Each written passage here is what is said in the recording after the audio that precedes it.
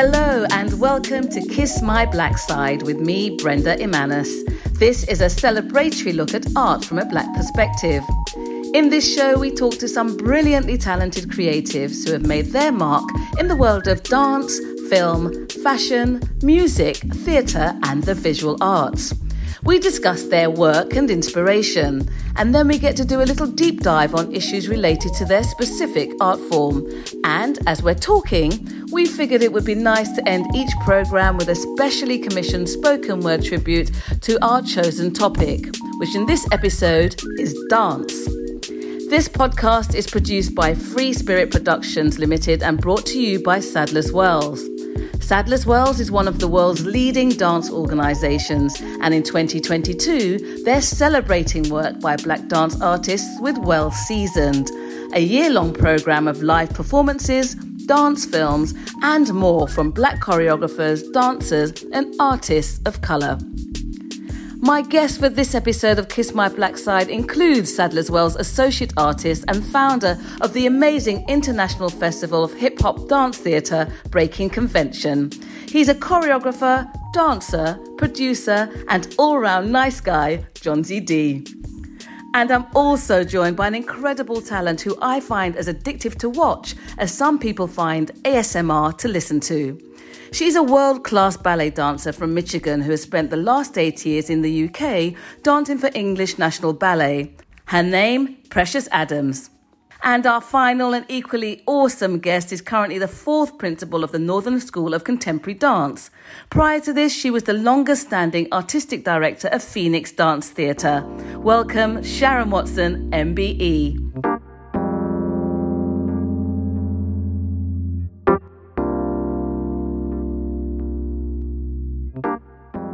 Hi everyone, thank you very much for joining me. I feel truly honoured to have you all here. How are we? Hi. Precious, I would love to start with you because I mean, every little girl's dream is to be a ballet dancer, but then reality bites. I know it certainly did for me. I just didn't have the talent. But why ballet for you over any other dance form?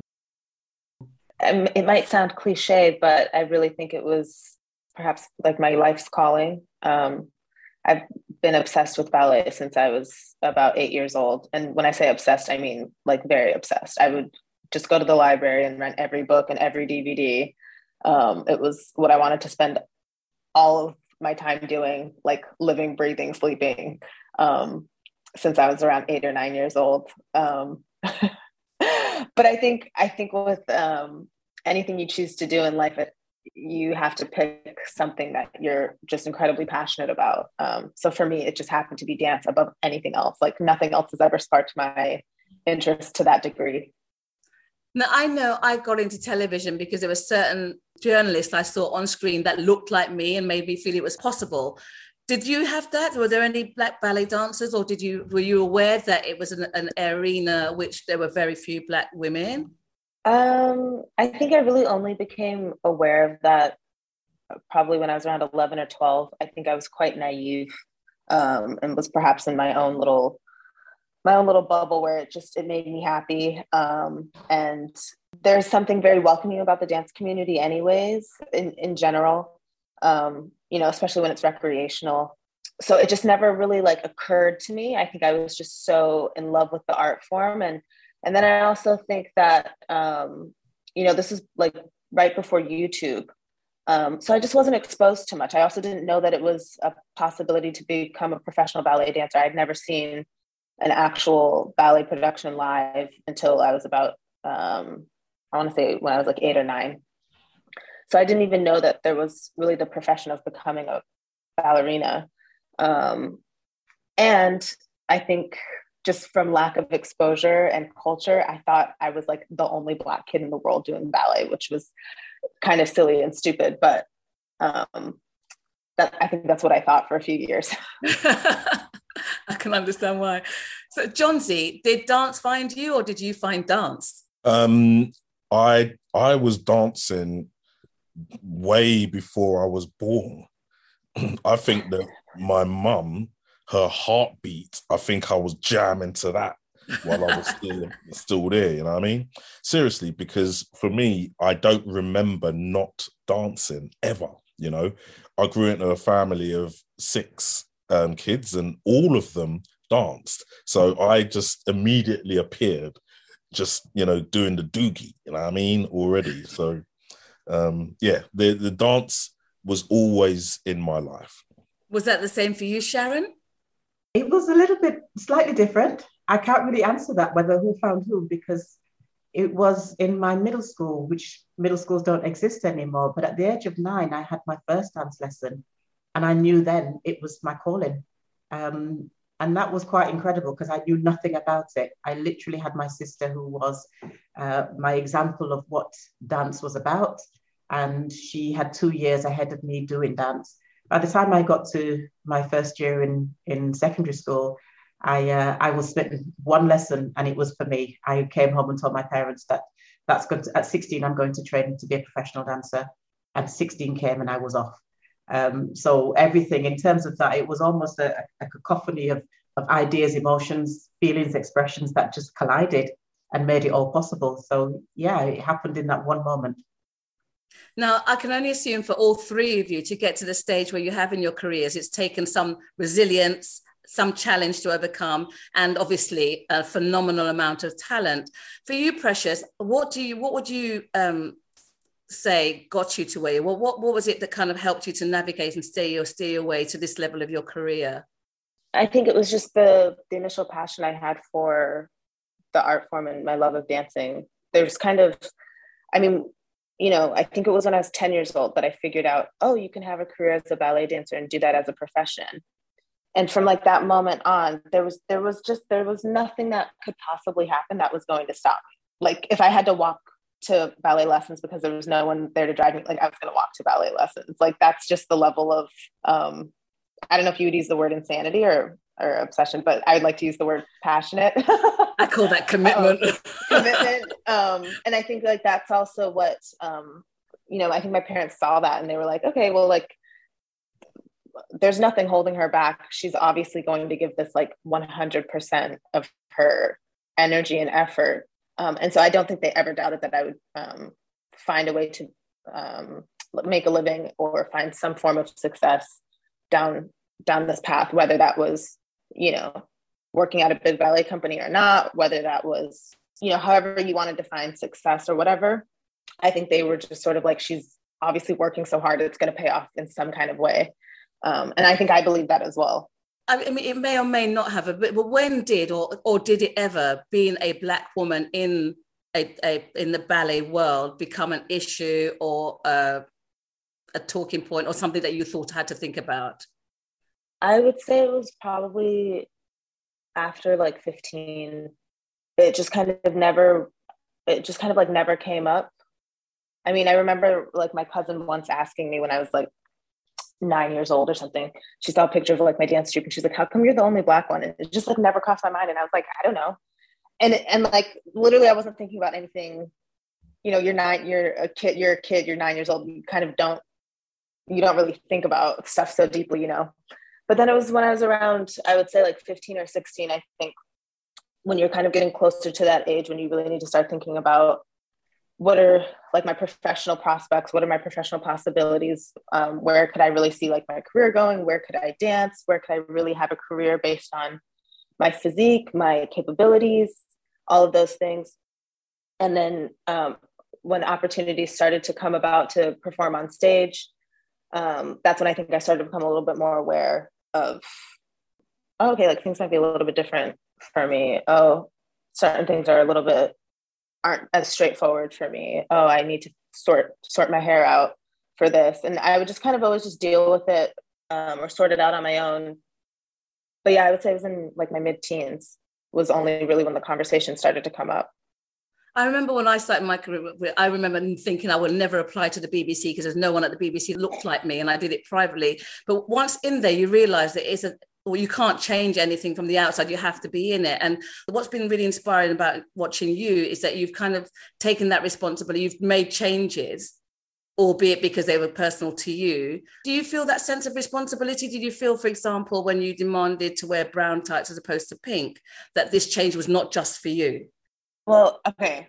I didn't like demand to like wear brown tights. I have to be so clear about that because I think people really want to kind of paint me as this rebel and as this, as like a difficult person, which I think is what really stinks about trying to be progressive or even just like have a conversation or bring something up, is you're instantly seen as a troublemaker. And that's just like, that's so not the case. I waited until my first promotion when I was going to be doing more soloist work. So when I was going to kind of be lifted out of the court of ballet, when I felt like it was an appropriate time for me to bring up this subject. And like, mind you, brown tights also wasn't something that ever really like crossed my mind as well until Prix de Lausanne when I was 18 years old. It didn't cross my mind until I was 18 years old. Like, that's literally how, I mean, you could say it's perhaps I've been wired, perhaps brainwashed, perhaps naive would be the word. Like, how come it never crossed my mind? I don't know. But it was because one of my ex-teachers was at the ballet competition. And I did the first round of the competition wearing pink tights, and they just came up to me and they were like, you should wear brown tights. It will look so much better. And I was like, oh, okay. And then it did, and it looked amazing. And I was like, oh, it was like a light bulb went off in my head. But yeah, then you join a company and you just kind of go with the flow. So when the time was right, I had a promotion. And so I asked my director for a meeting, and we had a conversation. And I actually started the conversation with, why are tights pink? And she didn't have an answer. So then I went on to explain to her. I was like, my colleagues look one way, I look another way. From the outside looking in, I see them, they look so aesthetically pleasing because it's all coherent. And then there's me, and it's like color blocking. And I was like, what do you think about me wearing brown tights more often on stage? I've started to do it more in rehearsals because you're allowed to wear what you want in rehearsals in a ballet company. Or purple tights in rehearsal, you can wear purple tights. You can literally wear kind of whatever you want as long as your physique can be seen, kind of thing. And she was like, okay, well, that's a good idea. We'll consider it. We'll look at which parts and which costumes it'll work for.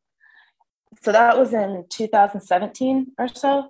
And so now when you fast forward, like at the Royal Opera House, every show I've seen in the past 18 months, every Black dancer has on black tights for every act. And that's the white acts in Swan Lake. That's the white acts in Giselle. They have on brown tights.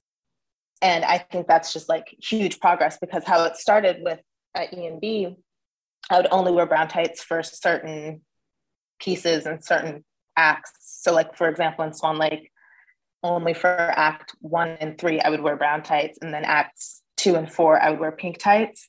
And I was like, for them, their logic was, oh, okay, so maybe when you're playing a human, you'll wear brown tights. But if you're playing a fictional, okay, it's a swan, everyone's wearing white, we're going to go with the pink, we're going to go with like the white pink tights or whatever. Do you know what I mean? And then eventually it was slow, but again, these are the sorts of things that they almost don't matter or make any sense to people that don't look like me.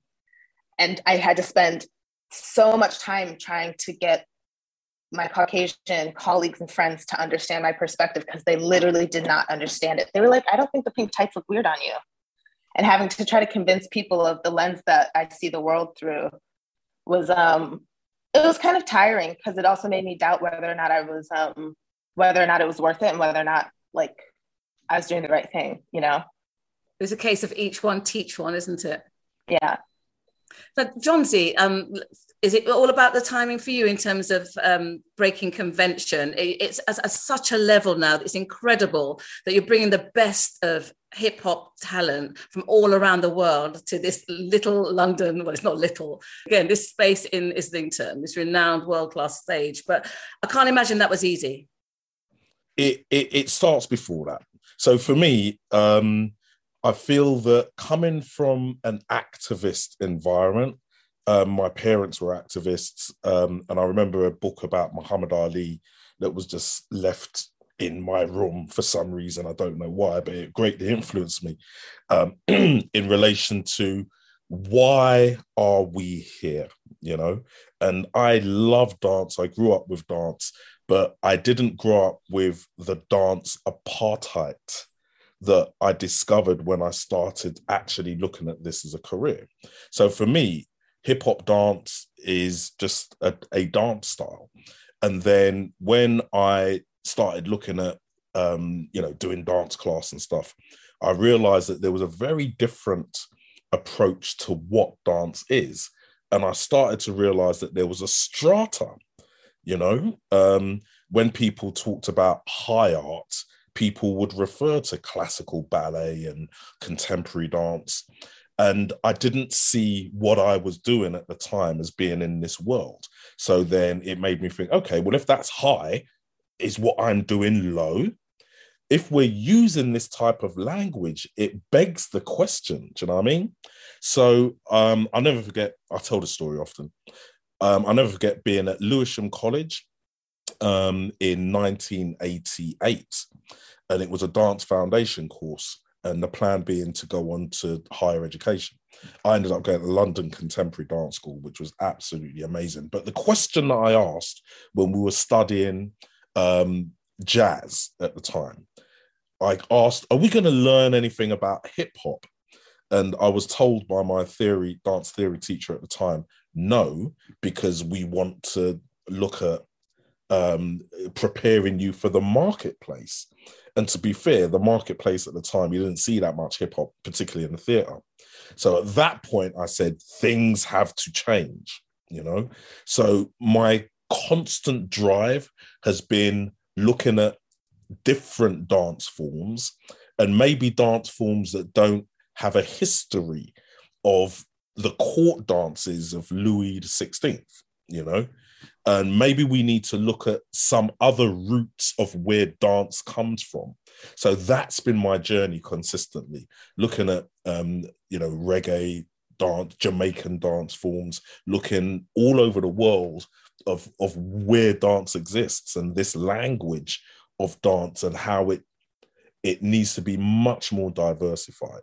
So breaking convention ultimately came out of that. Looking at this dance form that's shared by the whole world, everybody has access to this dance style. And you mentioned earlier, each one teach one. This is one of the fundamental things about hip hop. It's not enshrined by an institution. Do you know what I mean? So access to this dance form is much more, I guess, peer-to-peer. And the development of hip hop has created these huge events that are happening around the world, huge battle events. And I guess breaking convention is part of that, even though battling isn't central to it. But it's a way in which the whole of society can now engage equally, I suppose. And I think that's what's been revelatory about constantly turning up for breaking convention. It's just how open and diverse the audiences are. The fact is, everyone assumes that hip hop is urban, but the audience is so eclectic. Well, the audience is urban because I think urban is a term that is kind of is a euphemism for black. Yeah. Do you know what I mean? But we're all black if we're going to go there. Do you know what I mean? We're all into this music. We're all into this culture. Do you know what I mean? And I think that the roots of it are clearly from an African perspective. Do you know what I mean? An African-American perspective. But isn't most art forms that becomes really popular? Do you know what I mean? If you look at the West End, you'll see lots of jazz dance there. You know what I mean? And increasingly lots of hip hop. So for me, I think that we need to look at what dance is in the world today. And there's not one type. Now, Sharon, your part of your early career was as the first female dancer in Phoenix Dance Theatre. Tell me about that experience, and do you feel it's important that dance groups such as Phoenix, and I remember when I first saw Alvin Ailey, and a couple of weeks ago I saw Ballet Black. What role do you think Black dance groups serve? It's quite incredible, actually, because I think, like Precious, there was a lot of unexplained happenings that just happened. I think there was some naivety around the early beginnings of who and how, in terms of seeing the Black body on stage, and a lot of acceptance as to just exactly what it was that we were delivering and why it was happening. The question that Josie asks is, what's the purpose? I don't always believe that we knew that at the early days, And being one of four, it was a novelty to a lot of people. And actually, it wasn't until we were on the inside that we understood the importance of who we were and how we actually are able to influence. I also went to a contemporary dance school to train, and it was a phenomenal experience. And I don't really remember having the kind of politicized conversations around who I am as an artist. But getting into Phoenix, it suddenly became so visible, and we were being politicized. So it was a very different way of delivering. And actually, it was a narrow by comparison. We trained in classical ballet, but we didn't deliver it as on stage. We did some hip hop, we did some jazz, we did a bit of Tai Chi, we did all of the art forms, but contemporary was our narrative form that we were able to tell our stories. But we were held on a pedestal. We really were, because there was nothing else like that. And to see 10 Black bodies on stage, being dynamic, being as equal to any of the other companies in the UK, not necessarily getting the same kind of credit, but we matched what was happening. And it was a phenomenal experience, because it did take us around the world, which I don't know if, how I would have done that otherwise, whether my career without Phoenix would have actually really helped me to expand that visibility and to be that visible. So we talk about it often as the first females entering that space that was held by Black men, which we never dreamt was ever going to be possible, let alone see 6 Black men in the first instance. So they were breaking the mold. And I feel that even today, we are losing that. It's becoming more and more diluted. We are losing that kind of those power moments of seeing something so powerful, because it's been replicated or tried to be replicated in so many ways, but it is actually diluting the potency of Black visibility and Black engagement and Black narrative. So there's something that we have to hold on to. And is that significance of having these groups and you as dancers important for you as well as for the audiences? Because these shows are always packed out. I've not been to one dance show for one Black dance company that hasn't been sold out or packed out. I think holding that space becomes imperative. It becomes imperative to our narrative of British culture. It becomes imperative in terms of the way that we cross the Atlantic, in terms of understanding. A lot of our influences at the time, I have to say, came from America. So we were influenced by Alvin Ailey and Harlem and B.B. Miller and various other companies. And the National Dance Theatre of Jamaica, although they weren't quite in the headlights in the same way, but we had connections with them because they were our role models.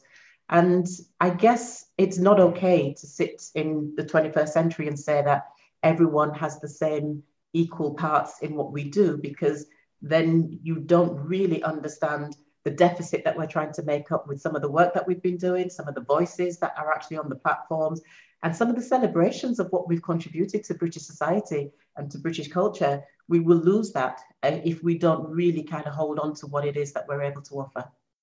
In terms of celebrating, Precious, how much did having the likes of Alvin Ailey Dance Company and seeing someone like Misty Copeland at Escalate, and then you yourself winning awards, what did that mean for you as a dancer in this space? So the celebratory side of seeing representation and Black representation in dance is one. It's I think they're big symbols of visibility and progress. However, I have to say, the way I see like Dance Theatre of Harlem and Alvin Ailey versus Misty Copeland, they're almost like two different things, because Misty Copeland is someone who's penetrating a very white space, which is really important. And that's I almost see that as like different work, because she's penetrating these spaces, and she's causing a lot of influence on this, like, perhaps I don't know if you want to use the word like in this mainstream space or in this white space or whatever, but she's causing a lot of influence. And I think that there's a hugely important role to play in kind of like occupying that space, because I think it causes a lot of influence. But then on the other hand, of course, out of necessity, we have our Black dance companies that are kind of there. I mean, at least they started out as being there to really serve the Black community and to like enrich our Black communities and to give culture back to our people, so that we could feel seen and represented and all of that. And now, and it expands to a place where it's also educating a wider spectrum of people and everything. But it all just plays a role in representation and visibility, which just influences the population in a positive way and helps us all to be able to relate to each other, whether we're the same or whether we're different. I think it helps to just educate the population and to expand all of our minds to feel as though we can relate to one another. There was a exhibition, and I think it was in 2014 in Liverpool. I think it was at Liverpool Slave Museum, looking at the history of Black dance, and it was absolutely fascinating. There was so much to learn, and there were names I had never ever heard of. And I know I've kind of picked on this in previous conversations with you, Johnsy, about whether, and with other practitioners in the space, whether you can define what is Black dance. I know you have a particular view on this. You want to share with us? I'd love to. So I think it's two things. Yeah. One, it's from a cultural perspective. What has the African diaspora offered in relation to dance language? Yeah. And there's a lot of it. There's so much, and we can look at it from a historical perspective. We can look at it from a migratory perspective, how African people, as a result of the slave trade, just migration anyway, we've brought culture to different parts of the world. Yeah. So I think that Black dance is, one, the dance that comes from the culture of Black people, but also, and this is very important, it's just dancing. If you're Black and you're dancing anything, that's Black dance. I don't think that's hard to get your head around personally, but hey, I'd love to know what you guys think. All right, Sharon, what do you think? I disagree with that, Josie. I honestly can't, because I think for the very early days, I think some of the criticisms that kind of was imposed on us was that we weren't doing traditional dance.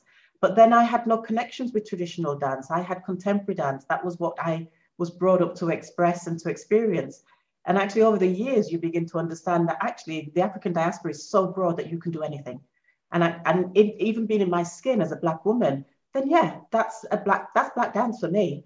So, but you can sometimes get drawn into the channels that don't necessarily belong to you when you're trying to defend an argument around what is Black dance. And you're often kind of led into spaces that you end up with the political arguments about what, money is given for Black dance, but you're not a Black dance company, or it is a Black dance company. And you're bouncing around. And for years and years, there is no one answer other than, if you look like us, you're doing Black dance. Is that your perspective, Precious? Because obviously you're doing ballet in a mainstream ballet company and you're a Black dancer. So what's your argument here? Or what's your opinion on what's said? Oh gosh, it's really hard to pin it down based off of what both you, Johnsy, and Sharon have made like really interesting points. However, I mean, because then someone can argue that me putting on pink tights in the first place is like, I don't know, reverse racism or something. I don't know. Like there's so many like insane things that could be said, which is why I would rather dispel all the complexity and the layers of these arguments and just, because, people can say, oh, it's cultural appropriation, it's this, it's that, it's the other. And it's like, no, actually, this is like a seriously globalized world. Like everything is everyone's. And unless we kind of view things that way, and if we're so possessive over things, or that's where the discriminatory and that's where those attitudes come from, when we're not all just welcoming each other into each other's spaces and saying, oh, it's just like, it's all fusion. It's all mixed anyways, we're all here to share and to give and to learn from each other, with each other, which is, maybe it's my crazy hippy dippy naive perspective or whatever, but I think that's just how I like to see things, as just dance. It is so hugely complex, because I was just thinking, like, coming up at Saddle as well is Jermaine O'Cogney, who's doing Pina Bausch.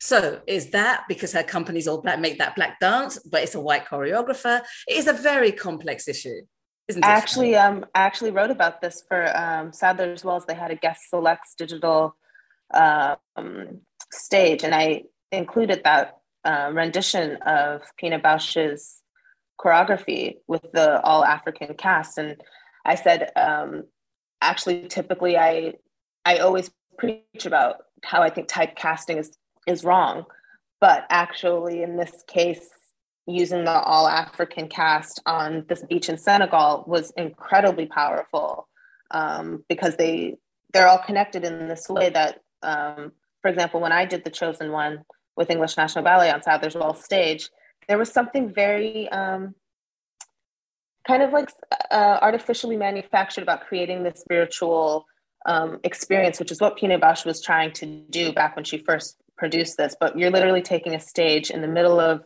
London or Paris, where it was first done, covering it with dirt and doing this like spiritual sacrificial dance. And it's actually kind of weird when you think about it. It's super obscure, and it actually almost makes more sense the way that it was staged on the all Black cast on an actual beach that naturally has earth. Like, that's really doing, I think that's really depicting what Pina Bausch was trying to do, actually in a more authentic and real way, than trying to like manufacture it in the middle of a city for like white audiences, you know? So yeah, I mean, I guess that's what art is there to do anyways, is to get us all thinking, because you could break it apart any which way. And we certainly are thinking here. And John, do you? Yeah, I was just thinking of the audiences. Do you know what I mean? Because I think what's happened is that there's a divide. Do you know what I mean? And there's enough Black people that don't even look at going to the theatre, because generally, particularly in dance theatre, generally there's not that much that's targeted for that community. I think that particularly in London, the theatre scene has definitely advanced in relation to that, where there's Black audiences that are saying, I see myself, so therefore I want to go and check it out. And I think that for a long time, and particularly as I was studying dance, I just didn't see myself. I just want to big up Phoenix right now, because if it was not for Phoenix coming to my school when I was 13 years old, I wouldn't be here now. Do you know what I mean? It was them directly that made me realize that I can be part of this world as well. So I really feel strongly about making sure we're still doing that for the younger generation. That must be incredibly powerful for you to hear, Sharon. But what's exciting is that you're now in a leadership role where you can make a difference and you can initiate change. How excited and determined are you with this new position? How do you feel about being a principal? I love it. I absolutely love it. And I think if you were to ask me many moons ago whether or not I would be in this place, I never saw it, because, again, I haven't seen anyone that's doing this leadership role.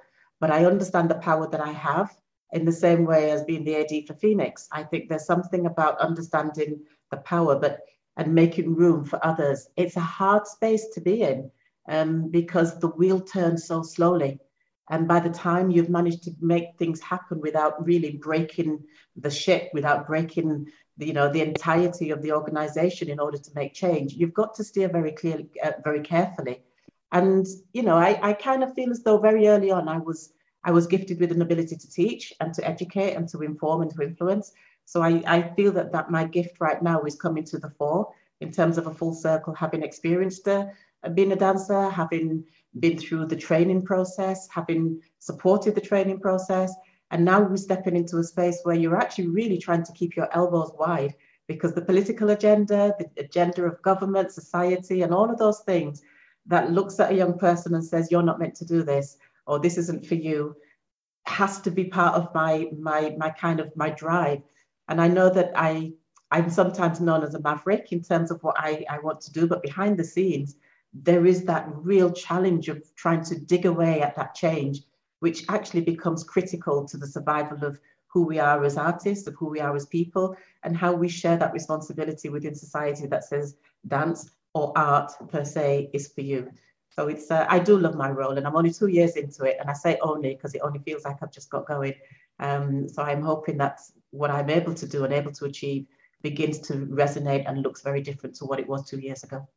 I love you guys, not just because of what you do, but what you say. And this could go on forever. What I'd love to do now is this part of the program we call Pass the Baton, where you can tell me about someone that has inspired you. And it could be somebody from the past or somebody that you feel is worth looking out for currently that has really inspired you. So we can share with the audience and they can go and do a deep dive and discover them themselves. So Precious, can I start with you? Who would you like to pass your baton on to? There's two people that come to mind. Kevin Thomas, he's the director of Collage Dance Collective in Memphis, Tennessee. And I think that what he has done is really significant. His idea was essentially to replicate Dance Theater of Harlem, but in the South in America, and really start a Black dance organization that's kind of expanded into a huge pillar within the community. And him and his partner have managed to build this on their own. And I just wish more people knew about it, because I think that I think it just takes so much courage to do what he's done, and then to be successful with it as well. I think it's just really, really powerful and significant. And then the other person that comes to mind is Erica Lal. She's also a ballet dancer. She's the dancer at American Ballet Theater. But I recently met her, and I just thought her, the way with which she kind of goes through life, I thought was really, really special, because it can be really, she's also a Black dancer in a white ballet company.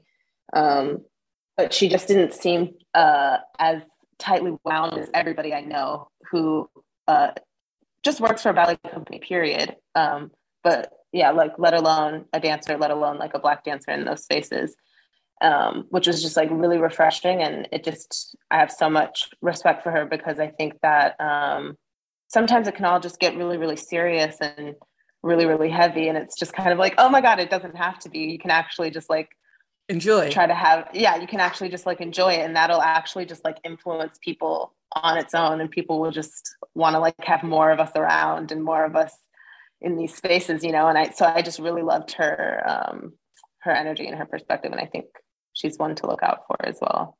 Yeah, two amazing people to check out. Johnsy, who are your choices? I've only got one off the top of my head, to be honest with you. Ivan Blackstock. He's someone who I've been working with for quite a bit. He did his company Bird Gang, who he's left over the last couple of years, but he started a company called Bird Gang, and they performed their first ever show at Breaking Convention in 2006.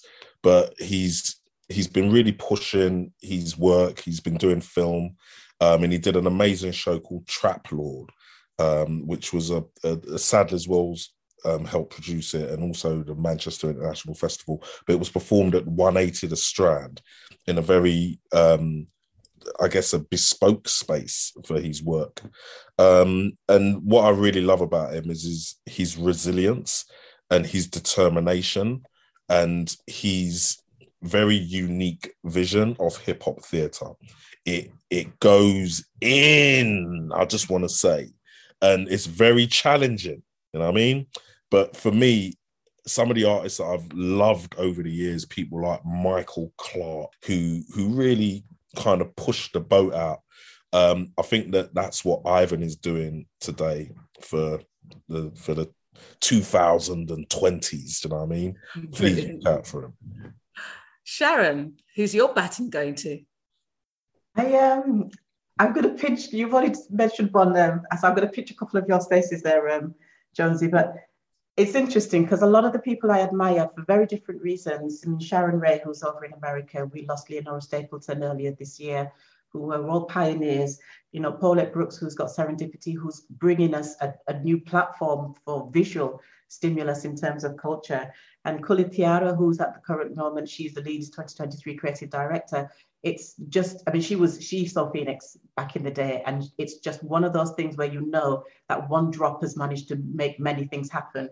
And I think at this moment in time, there's two people that I would love to shout out to. And one is Alethea Antonia, who is a young PhD student right now, who's creating work from a place of self. And I just think she's going to make marks, and she is making marks. And the other one is the current rehearsal director for Phoenix Dance Theatre, who I think has developed a backbone of steel and, and ambition. And I just think whilst they are relatively young in these positions, people like us are able to really give them the support, the visibility and the strength. So I'm going to hand over those two batons to Jerome Bernard and Alethea Antonia. Thank you all. Well, we've come to the end, so I want to say a huge thank you to our creative, constructive and celebratory conversations led by you guys. You've been absolutely brilliant. We end the programme with a specially commissioned spoken word contribution by flow poet, Mr. I Am Jones. Enjoy, everyone, and do join us again for Kiss My Black Side.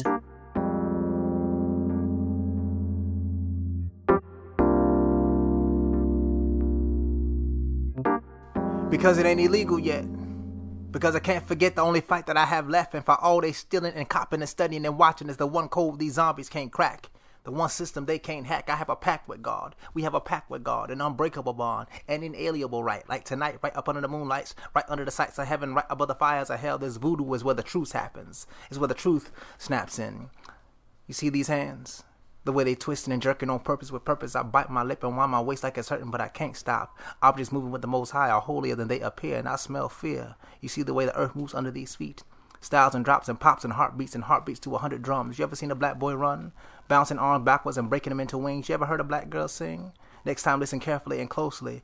Receiving all praise. All praise. And I'm pop locking, trying to be worthy of their gaze. Trying to be me as I was made. Trying my best to be unafraid because it ain't illegal. Yet. Because I can't forget the only fight that I have left. And for all they stealing and copping and studying and watching, it's the one code these hobbies can't crack. Kiss My Black Side is a Sadler's Wells production.